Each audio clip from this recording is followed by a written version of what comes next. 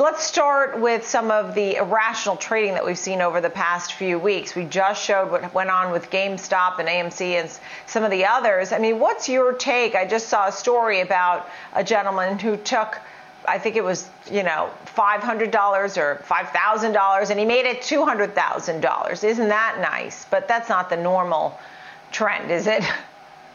That should not be the normal trend. I think that creates bad behavior. So last 2 weeks, I should say, I just wanted to rip my hair out. I felt like throwing the typical market playbook right out the window because of all this irrational trading, to say the least. So I want to bring it back to center.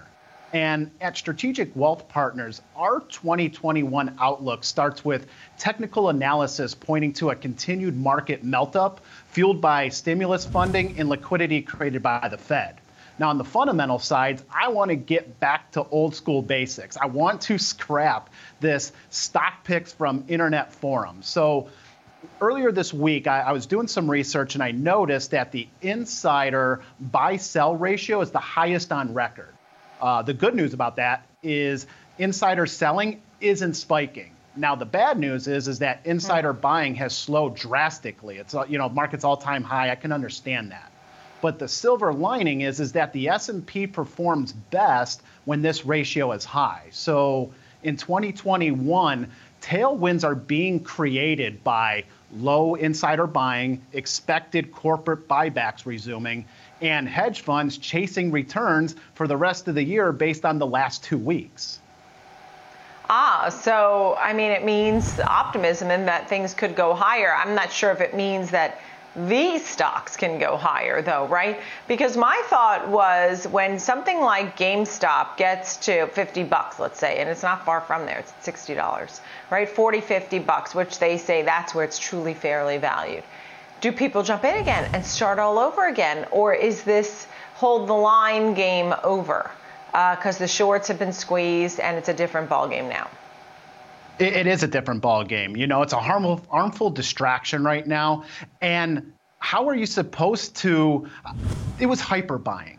And when you're being limited on how much you can buy, it is completely disrupting that decision to go in and get on the forums and say, hey, everybody go buy. Right. And you can't get the volume to make the price jump.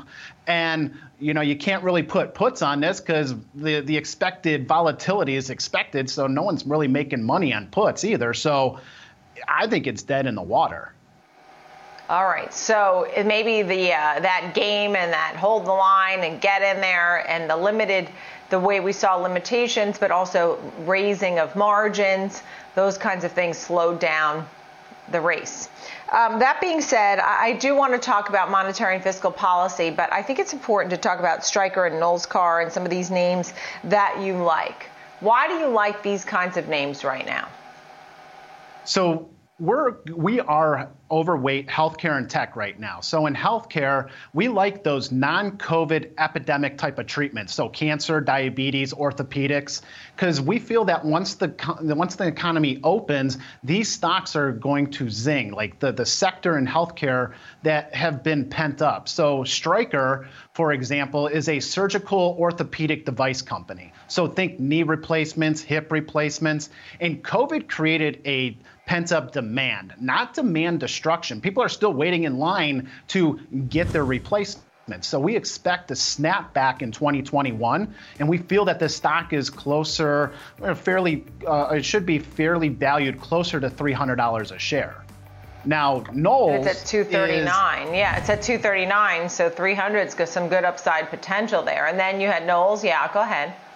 Right. So Knowles, they make acoustic components. So think cell phone mics, tablets, smart speakers. Now, their biggest customer is Apple. And I think that this is an alternative way to play Apple's record iPhone sales. They also make the hearing device inside of hearing aids, which makes up around 20% of their revenues.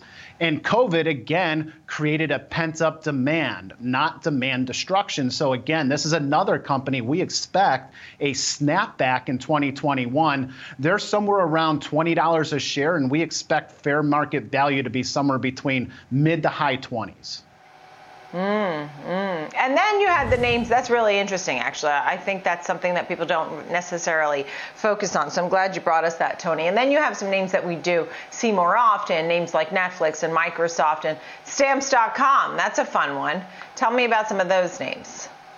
So, Stamps.com, think of it this way. During the holiday season, I had to march over 5 different packages waiting for me at the front door every time I came home because it was holiday season. And what Stamps.com does is it creates an Amazon type of atmosphere for small businesses. So they offer diagnostics, and they're able to help you find the best person to ship your package. So whether it's FedEx or UPS. So love Stamps.com. UPS had a great quarter earnings, and Stamps.com is and UPS, they're almost married. They're very related. They're one of their biggest suppliers for shipping.